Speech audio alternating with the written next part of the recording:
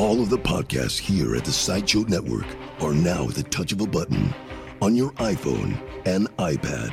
With the new Sideshow Network app, tune into all your favorite podcasts here at the Sideshow Network. Go to iTunes App Store, search for Sideshow Network, and download our free app to stream all of your favorite Sideshow Network podcasts at any time you want. The top comedians in the world are at your fingertips with the Sideshow Network app for iPhone and iPad.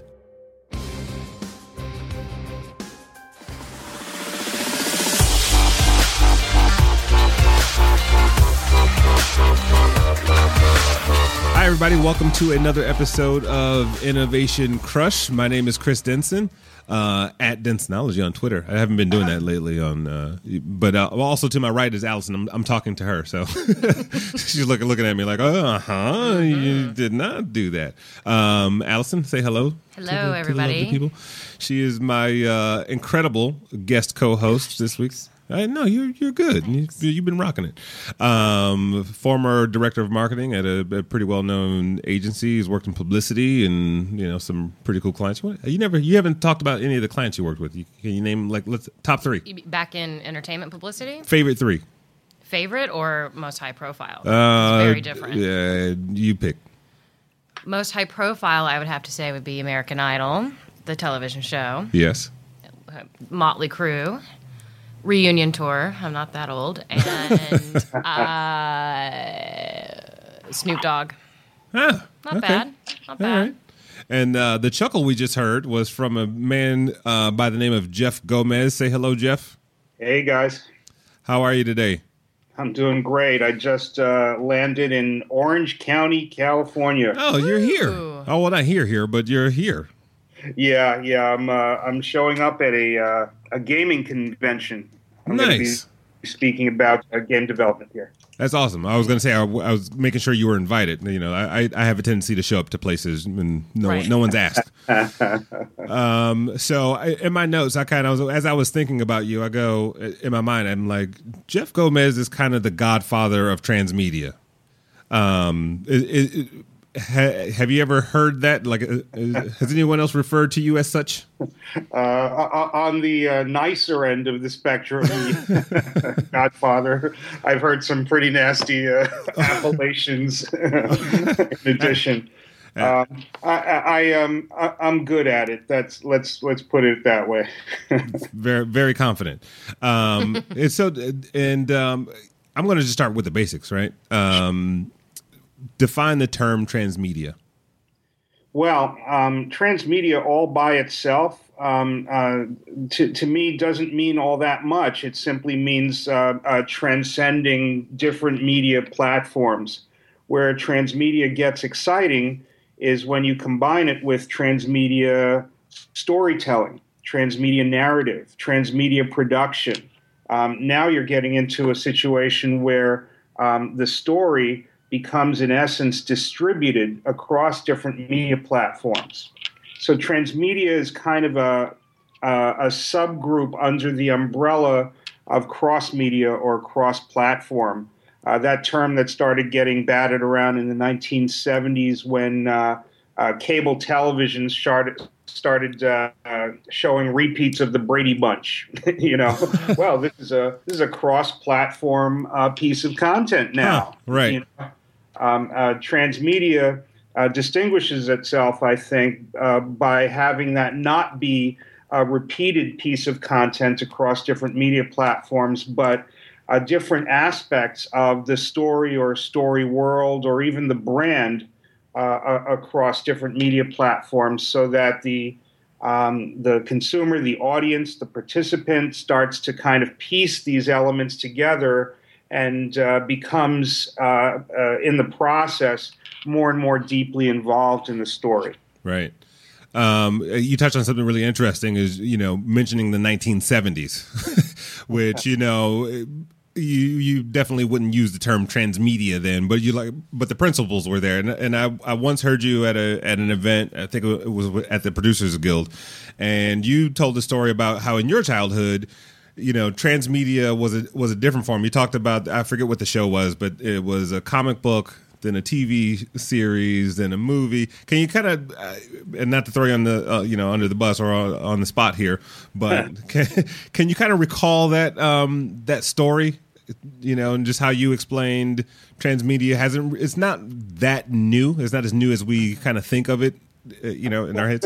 No. I mean, hey, Transmedia to me is as old as things get. I mean, cave people were muttering narratives to one another over the fire, and then drawing pictures on cave walls to show a different aspect of that narrative. So it really goes back quite a ways, but for me, where the notion of Transmedia became appealing, even at a rudimentary level, when I was a little kid, was that the Japanese they created these comic books and this animation and these movies that all kind of interlinked with one another and kind of took themselves seriously.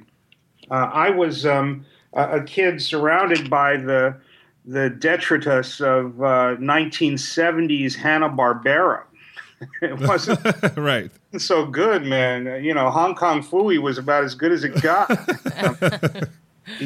So when these amazing starfaring craft would hurl across the screen and they'd be making war with one another, but in the past the character was in Captain Harlock was in love with Queen Esmeralda, but in order to find out about that romance you had to watch a completely different TV series.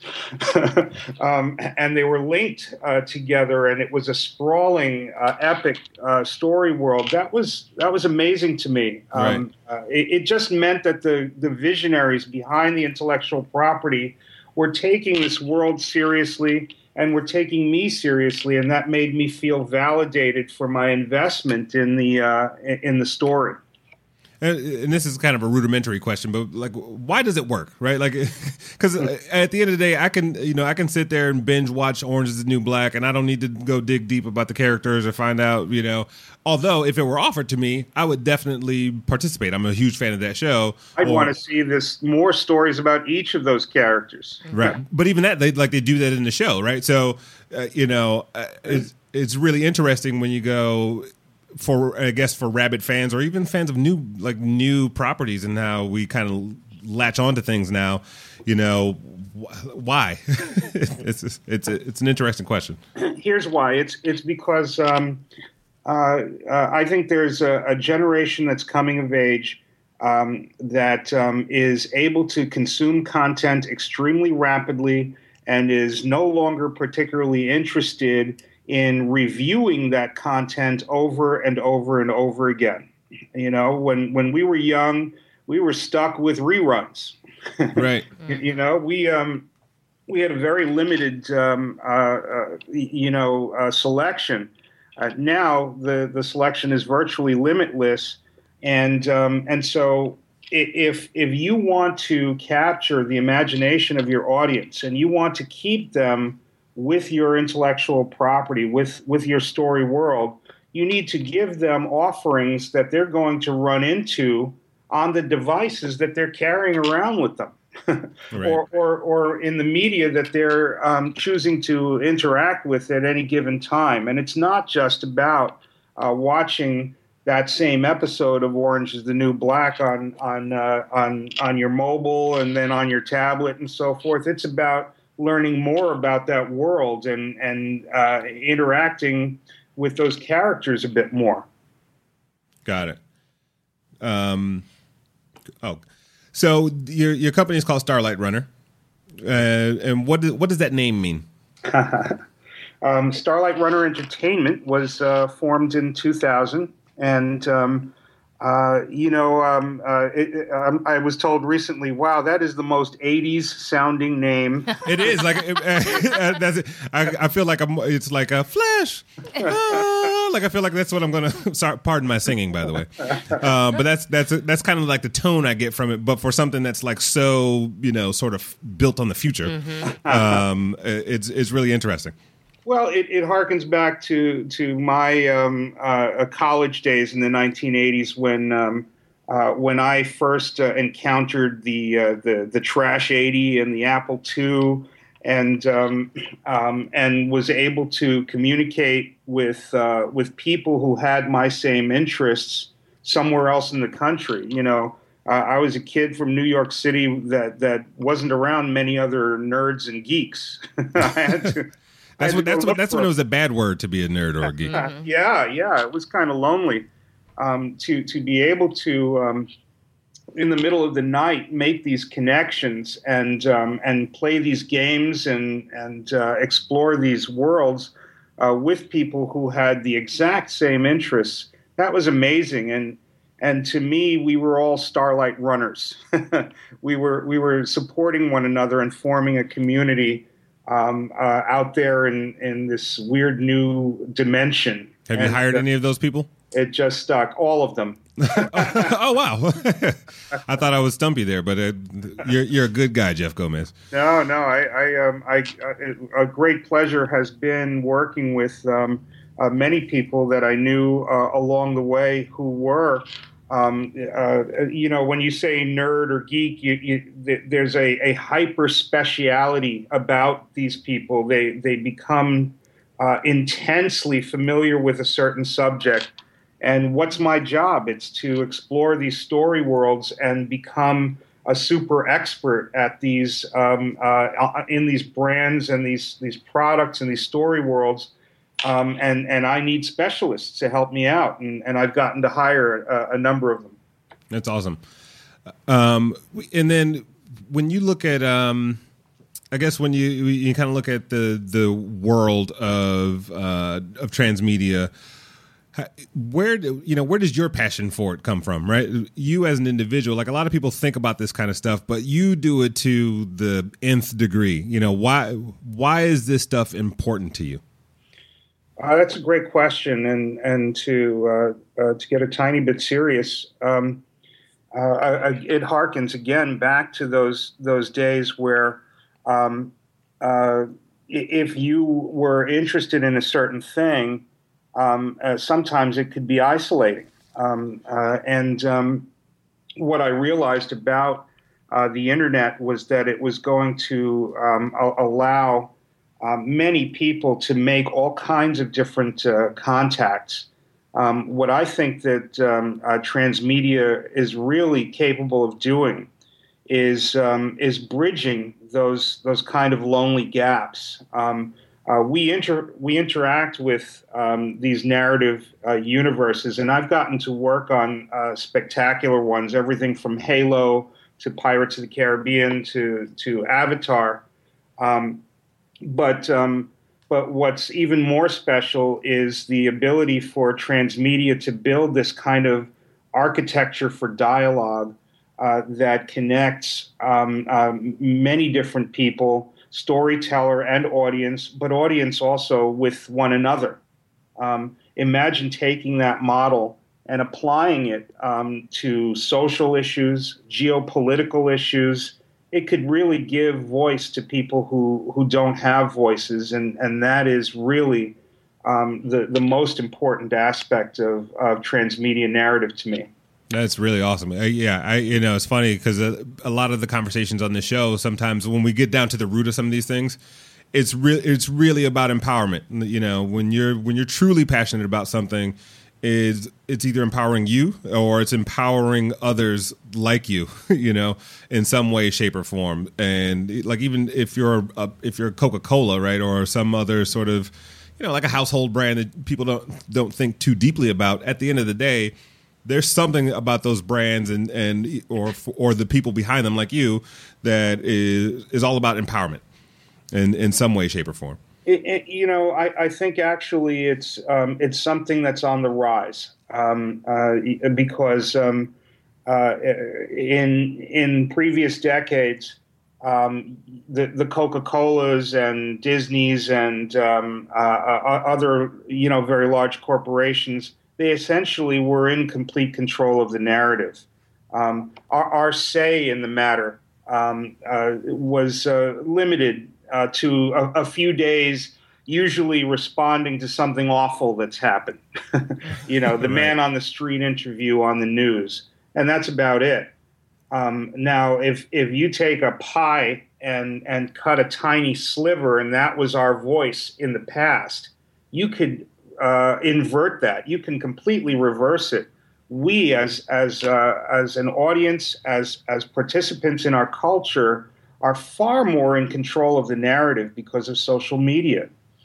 Something happens and it becomes instantly the most written about thing in history because of how social media is vastly increasing.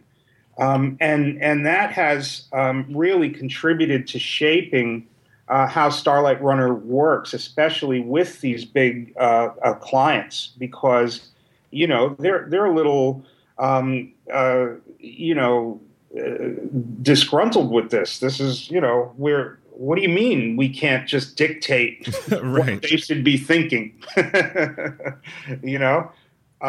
We have to ask our clients to become more transparent, to become more honest, more engaging with the consumer or with their audience. Only with that relationship can companies keep up, or else they will be disrupted, as you've said in the past, and start to fall behind. And with that in mind, I mean, what does it take to truly make these things happen? I mean, because it's one thing to go and talk to Halo about it, or to Coca-Cola, or any of the other companies you've worked with, but it's a big, it's a lofty goal. And people think they attempt it, and not even that. It's just like, how do you convince an organization that you need to be in all these platforms? This is a story arc. Just kind of talk a little bit about what it takes to A, get the ideas sold in, and B, make it happen. Okay, well, that's great.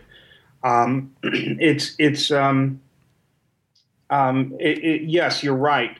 To just go and give a seminar to a company, they'll take what they can get out of that, and then it's over. But when we're engaged to work with a company to do these things, they have to accept something right off the bat, or this concept right off the bat, or else it's not going to work. And that is that we have to build a bond of trust with our client.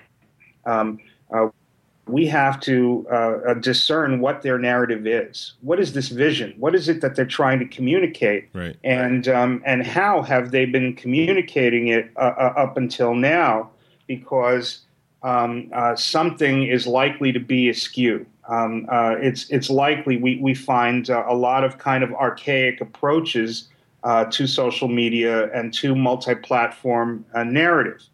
And those kinds of changes are so significant that they can't happen without the company fully trusting that the advice that we're going to give is good advice, and that it's going to be worth spending the money to implement the advice. Because it's not a cheap spend.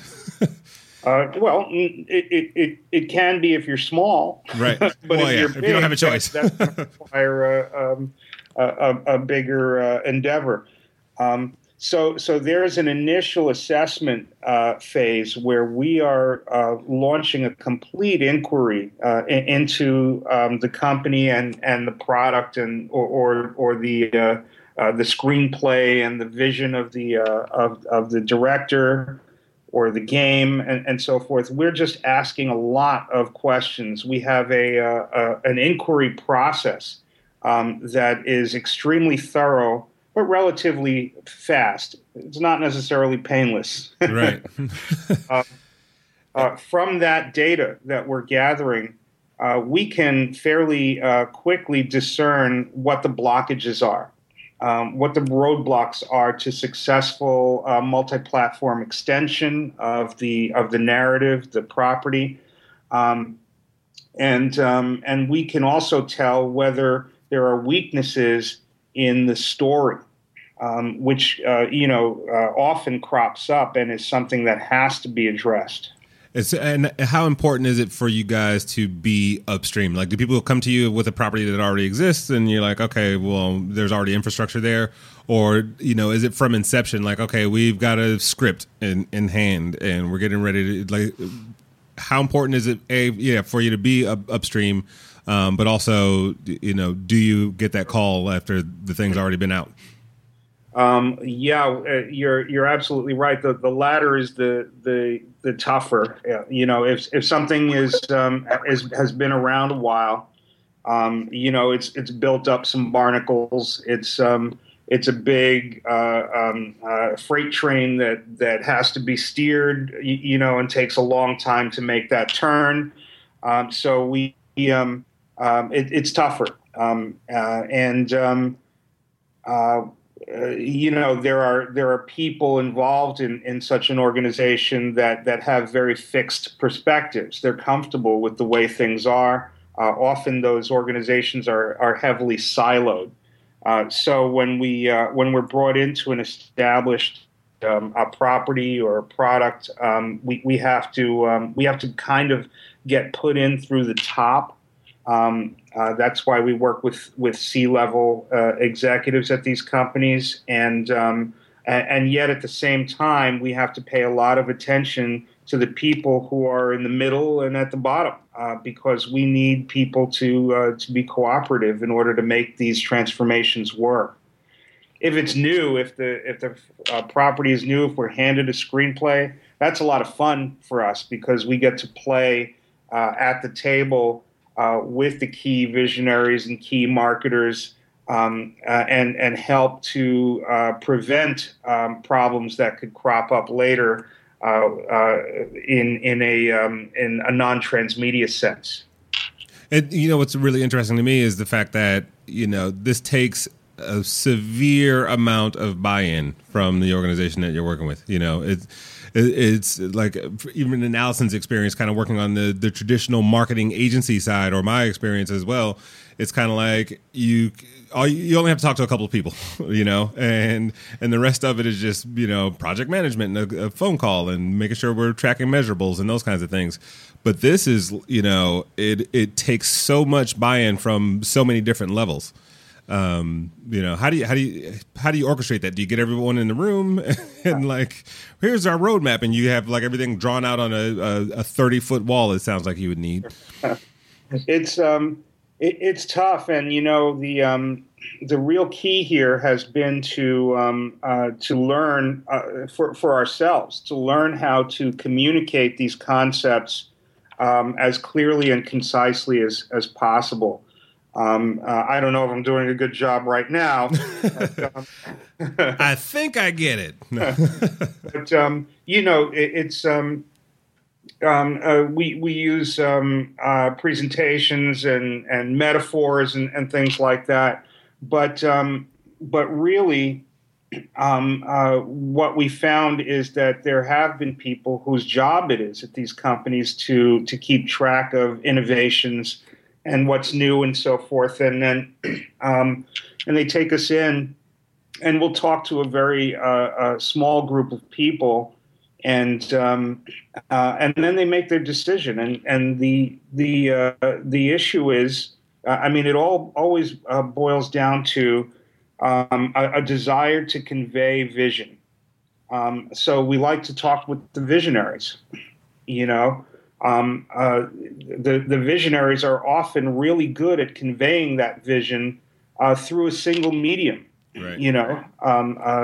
And J.J. Abrams wants to make movies, that's his right, and he doesn't have to be an expert at mobile game development, Right. And yet, for J.J. to understand that mobile game can be an artistic extension of his vision that was in the movie, kind of turns him on, kind of makes him think, wow, this is a nice palette from which to paint. And that's what gives him his innovation crush. Exactly. Yeah. So getting that buy-in with that small group at first is the key. And then we get them to agree that we need to work together to get the buy-in from everybody else.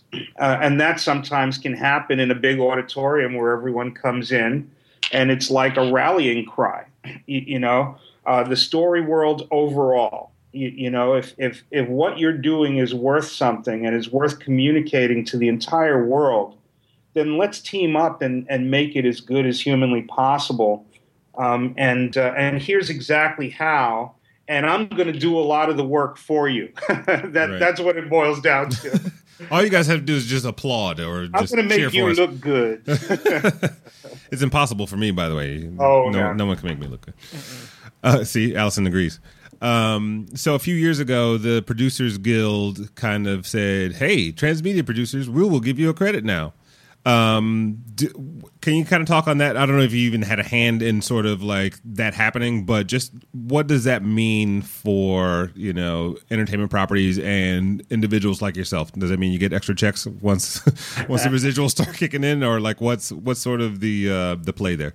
I was shocked and amazed. I had only been talking about transmedia production for a couple of years when the Guild approached me and asked me to draft the transmedia producer credit. So yeah, I had a hand in it. You literally drafted. Yes, I did with Caitlin Burns, who's also from Starlight Runner, who's a transmedia producer, and we wrote the credit.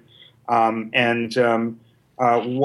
I think they were looking for is they were recognizing that there is a very specific skill set, a skill set that is actually quite varied and unique when you put them all together, that they wanted to acknowledge. A transmedia producer essentially is responsible for defending and protecting the intellectual property as it moves across multiple media platforms.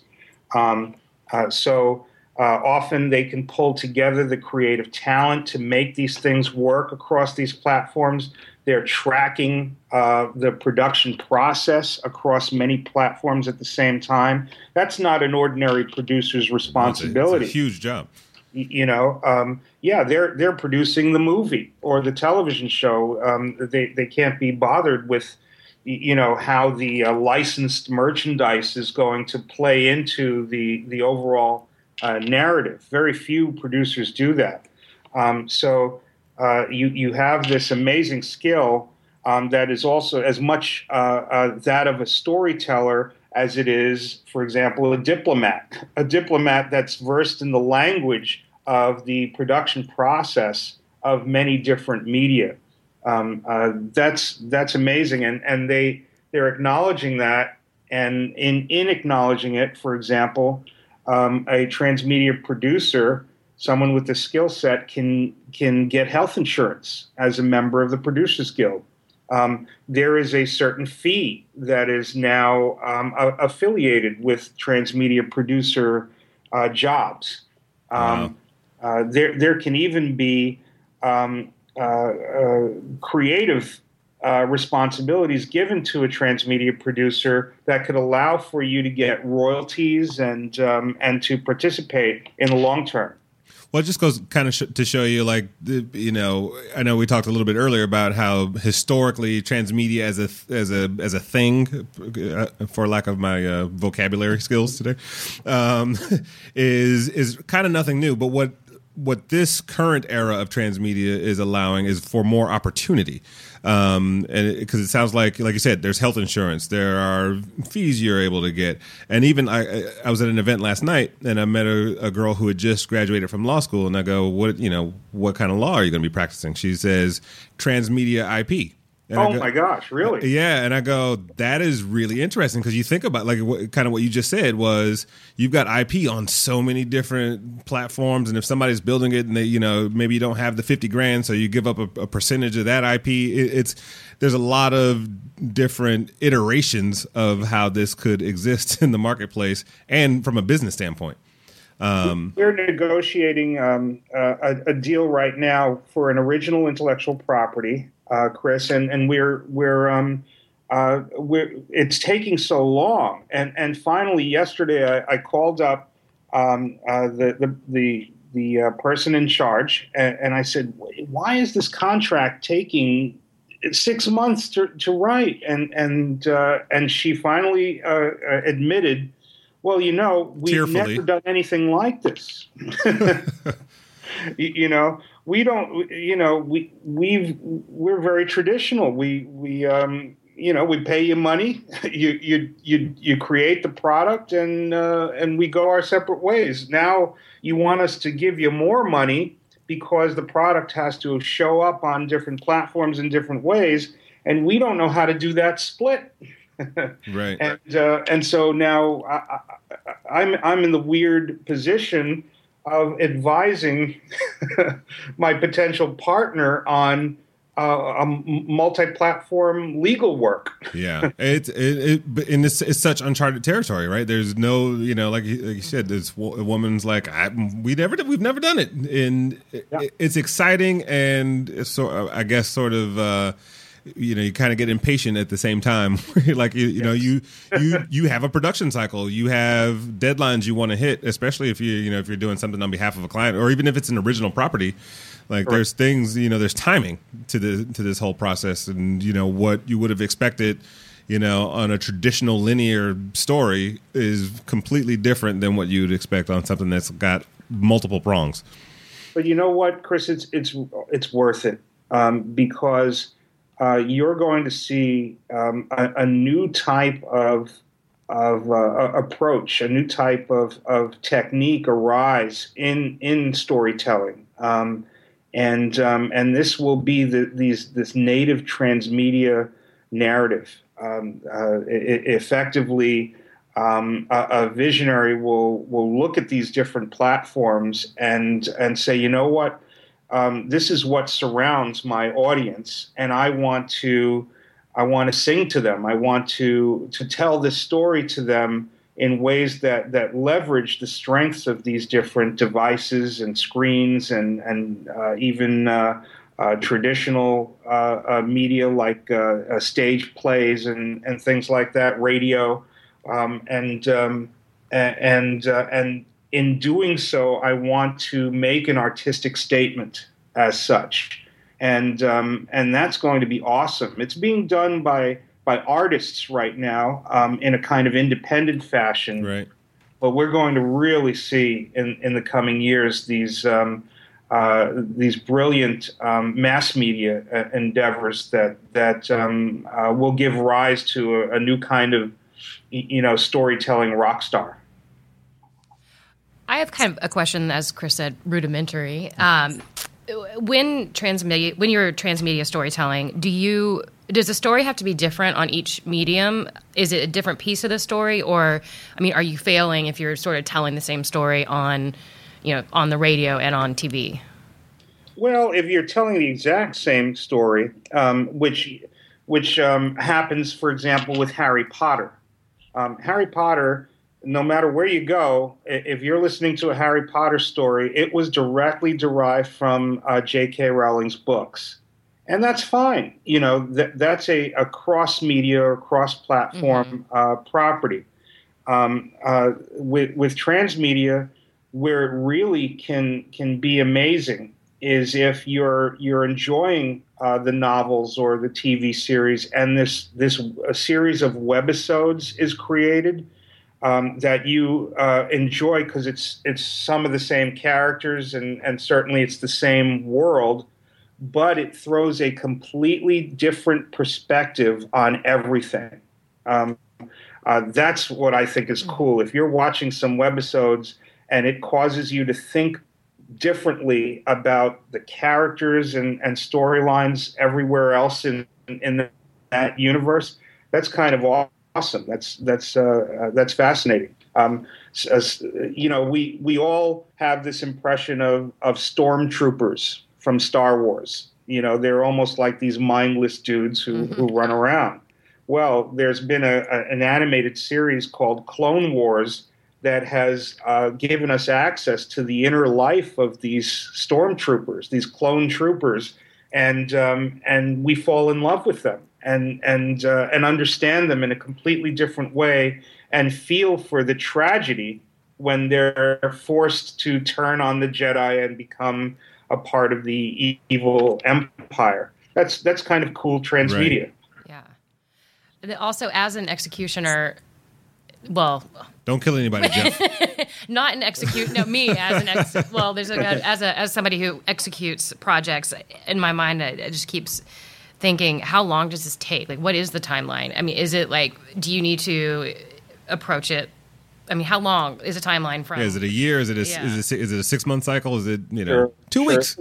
It largely depends on what we're working on. We've done independent films and documentary shows from Canada that take us a matter of a few months to develop and help produce complementary narrative content to the show or the documentary, and it's fast. With something like Men in Black 3. We were called in during the screenwriting phase, and so we're with that project for 18 or 24 months until the film's released, and then we're supervising the multi-platform rollout of that movie. That's pretty sweet.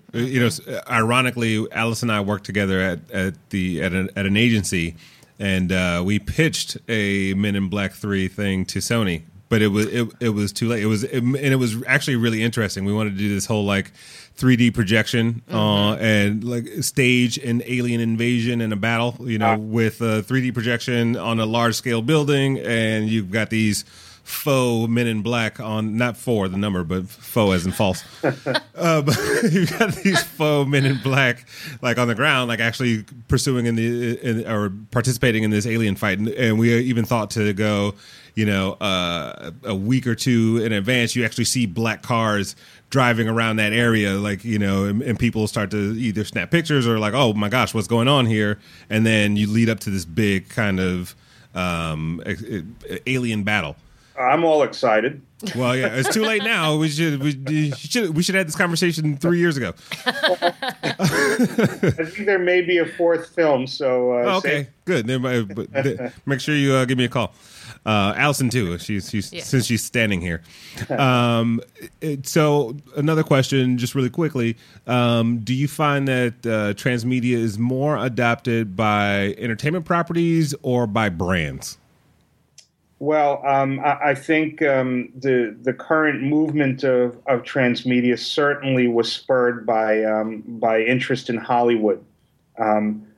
We had people like Joss Whedon, J.J. Abrams, a lot of these showrunners who grew up in the 70s and 80s, who loved these rich story worlds and wanted to emulate that somehow in their work here in Hollywood. Professor Henry Jenkins, he was from MIT and wrote about convergence culture and transmedia storytelling, where he was embraced by these talented guys, and it started a kind of movement. Heroes, the TV series, and Lost and so forth. All had multi-platform components that were fairly rich. So I think it's moved out from there into things like video games and now Madison Avenue. I think the Madison Avenue component was really spurred by Coca-Cola's Happiness Factory, which Starlight Runner was fortunate enough to participate in. Developing a story world that extended vastly all around the planet, with different aspects, different characters, and different narrative threads, all tied into these CG creatures who loved their Coca-Cola so much that they built a whole factory in their fantastical world to produce it. And then when you get because I think about these examples, or if you go and you do a presentation and you're talking about transmedia, like I would imagine even the presentation takes a long time, like to walk through a case study, right? You don't just go like, and here's the 3 slides. It's how do you condense this from your own personal storytelling standpoint when you have to go and explain to somebody what you do? how do you condense this down to a digestible? What's your elevator pitch? Exactly. What is the elevator pitch for? It's really tough. It's hard. It's hard. And when I need to do it in like a couple of minutes, I just start talking about the way that kids absorb popular culture these days. Right. It is never on just one single medium. What's the communication? How does Lady Gaga keep up when Miley Cyrus is breathing down her neck? Well, she needs to use every medium at hand. Right. To deliver her message to these kids, and that's not an accident. There is a methodology to that. And all this is that methodology. This is a technique that has been proven time and again to work. And now we're getting numbers in. Now we're getting absolute proof that this kind of dispersed narrative is more and more effective, and that's compelling to people. It gets their ear, and then we can get into the details. Right. Wow, this has been enlightening. I have one more look, a test of a passage for you. Complete this phrase for me, please. Innovation to me is new ways of connecting people, especially people who are not yet connected. That's great. You actually added on the deeper part of that. That's really awesome. And how can people find you on the interwebs there?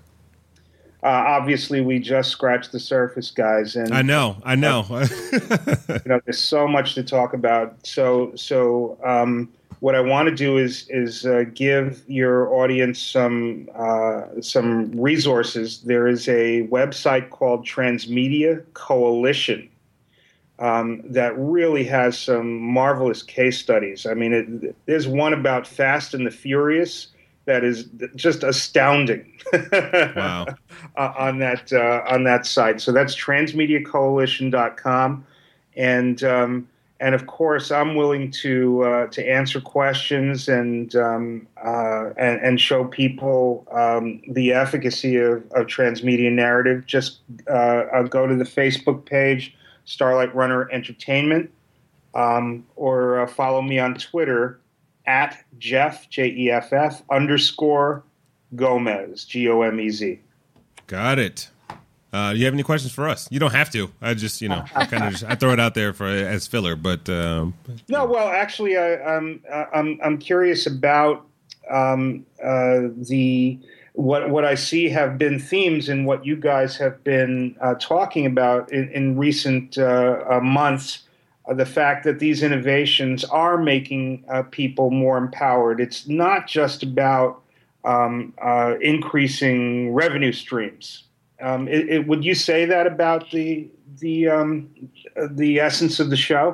Yeah, I think so. I think it's definitely, it does come down to like a deeper meaning. I ran an agency for a while, and one of the things I used to always ask prospective clients, I would go through a series of exercises, and questions like you guys do, but I would always try to get to the why moment, right? Like you get through the fluff and the flash and, everybody loves us. And then you get down to like, we really want people to do X or to be able to do X. And to me, that's always, that's the meat of why anybody's doing anything, even if it is a revenue stream, right? If you're trying to set a new precedent in business models, that's innovative. That's going to put food on somebody's table at the end of the day, not just like stack somebody's bank account, but, that's a means of employing other people. Somebody else can copy that model and run with it. When I look at, there was somebody else on the show who, when we talked about innovation, it was kind of building on what's next. As a matter of fact, one woman put it, she said, innovation to me is pancakes. And I go, really?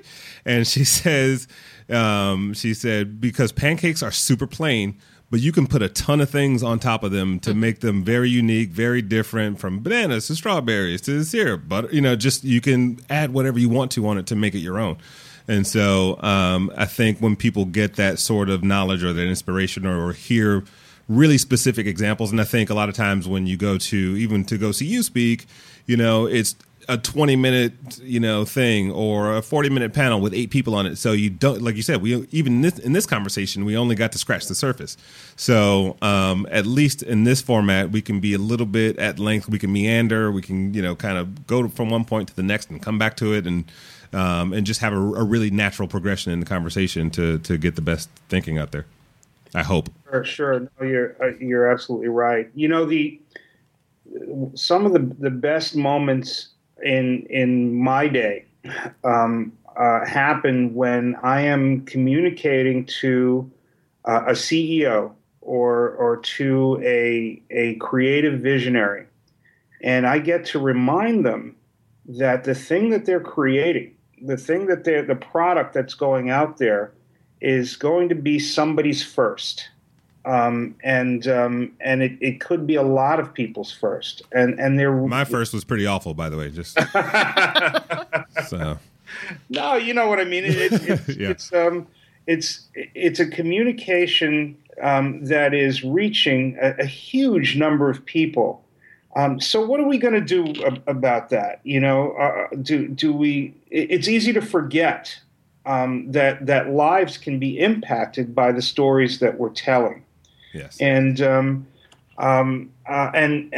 what I do, this analysis that we do, sometimes shows our clients that there is deep meaning to what's going on, that the message is empowering, is enlightening, and or can be made to be so.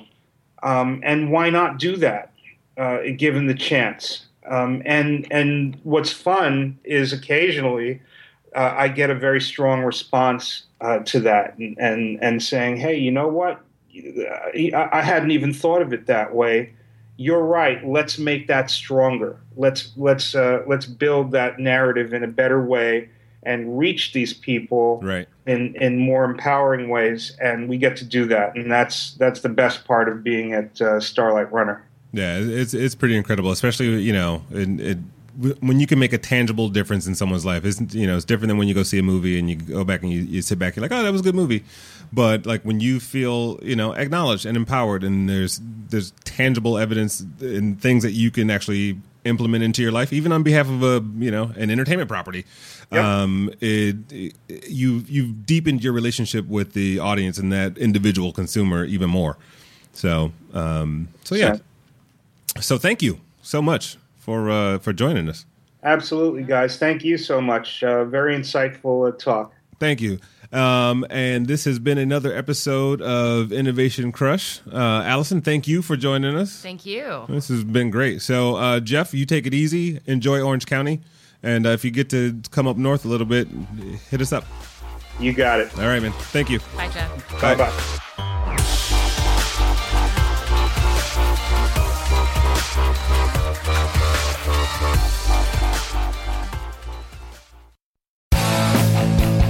If you like listening to comedy, try watching it on the internet.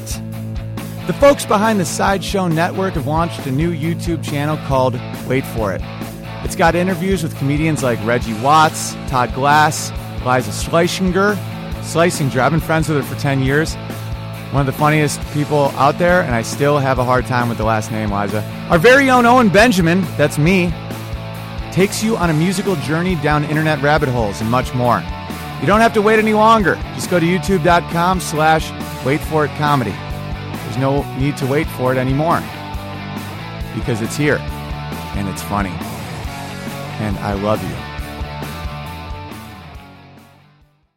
A few days ago, Brooke Tudine posted an inspirational quote on her wall that got 17 likes and 3 comments. Thumbs up, Brooke. Geico also wants to make a comment. In just 15 minutes, you could save hundreds of dollars on your car insurance by switching to Geico. And nothing says inspiration better than saving money. Well, except for those posters that say things like teamwork, excellence, and make it happen.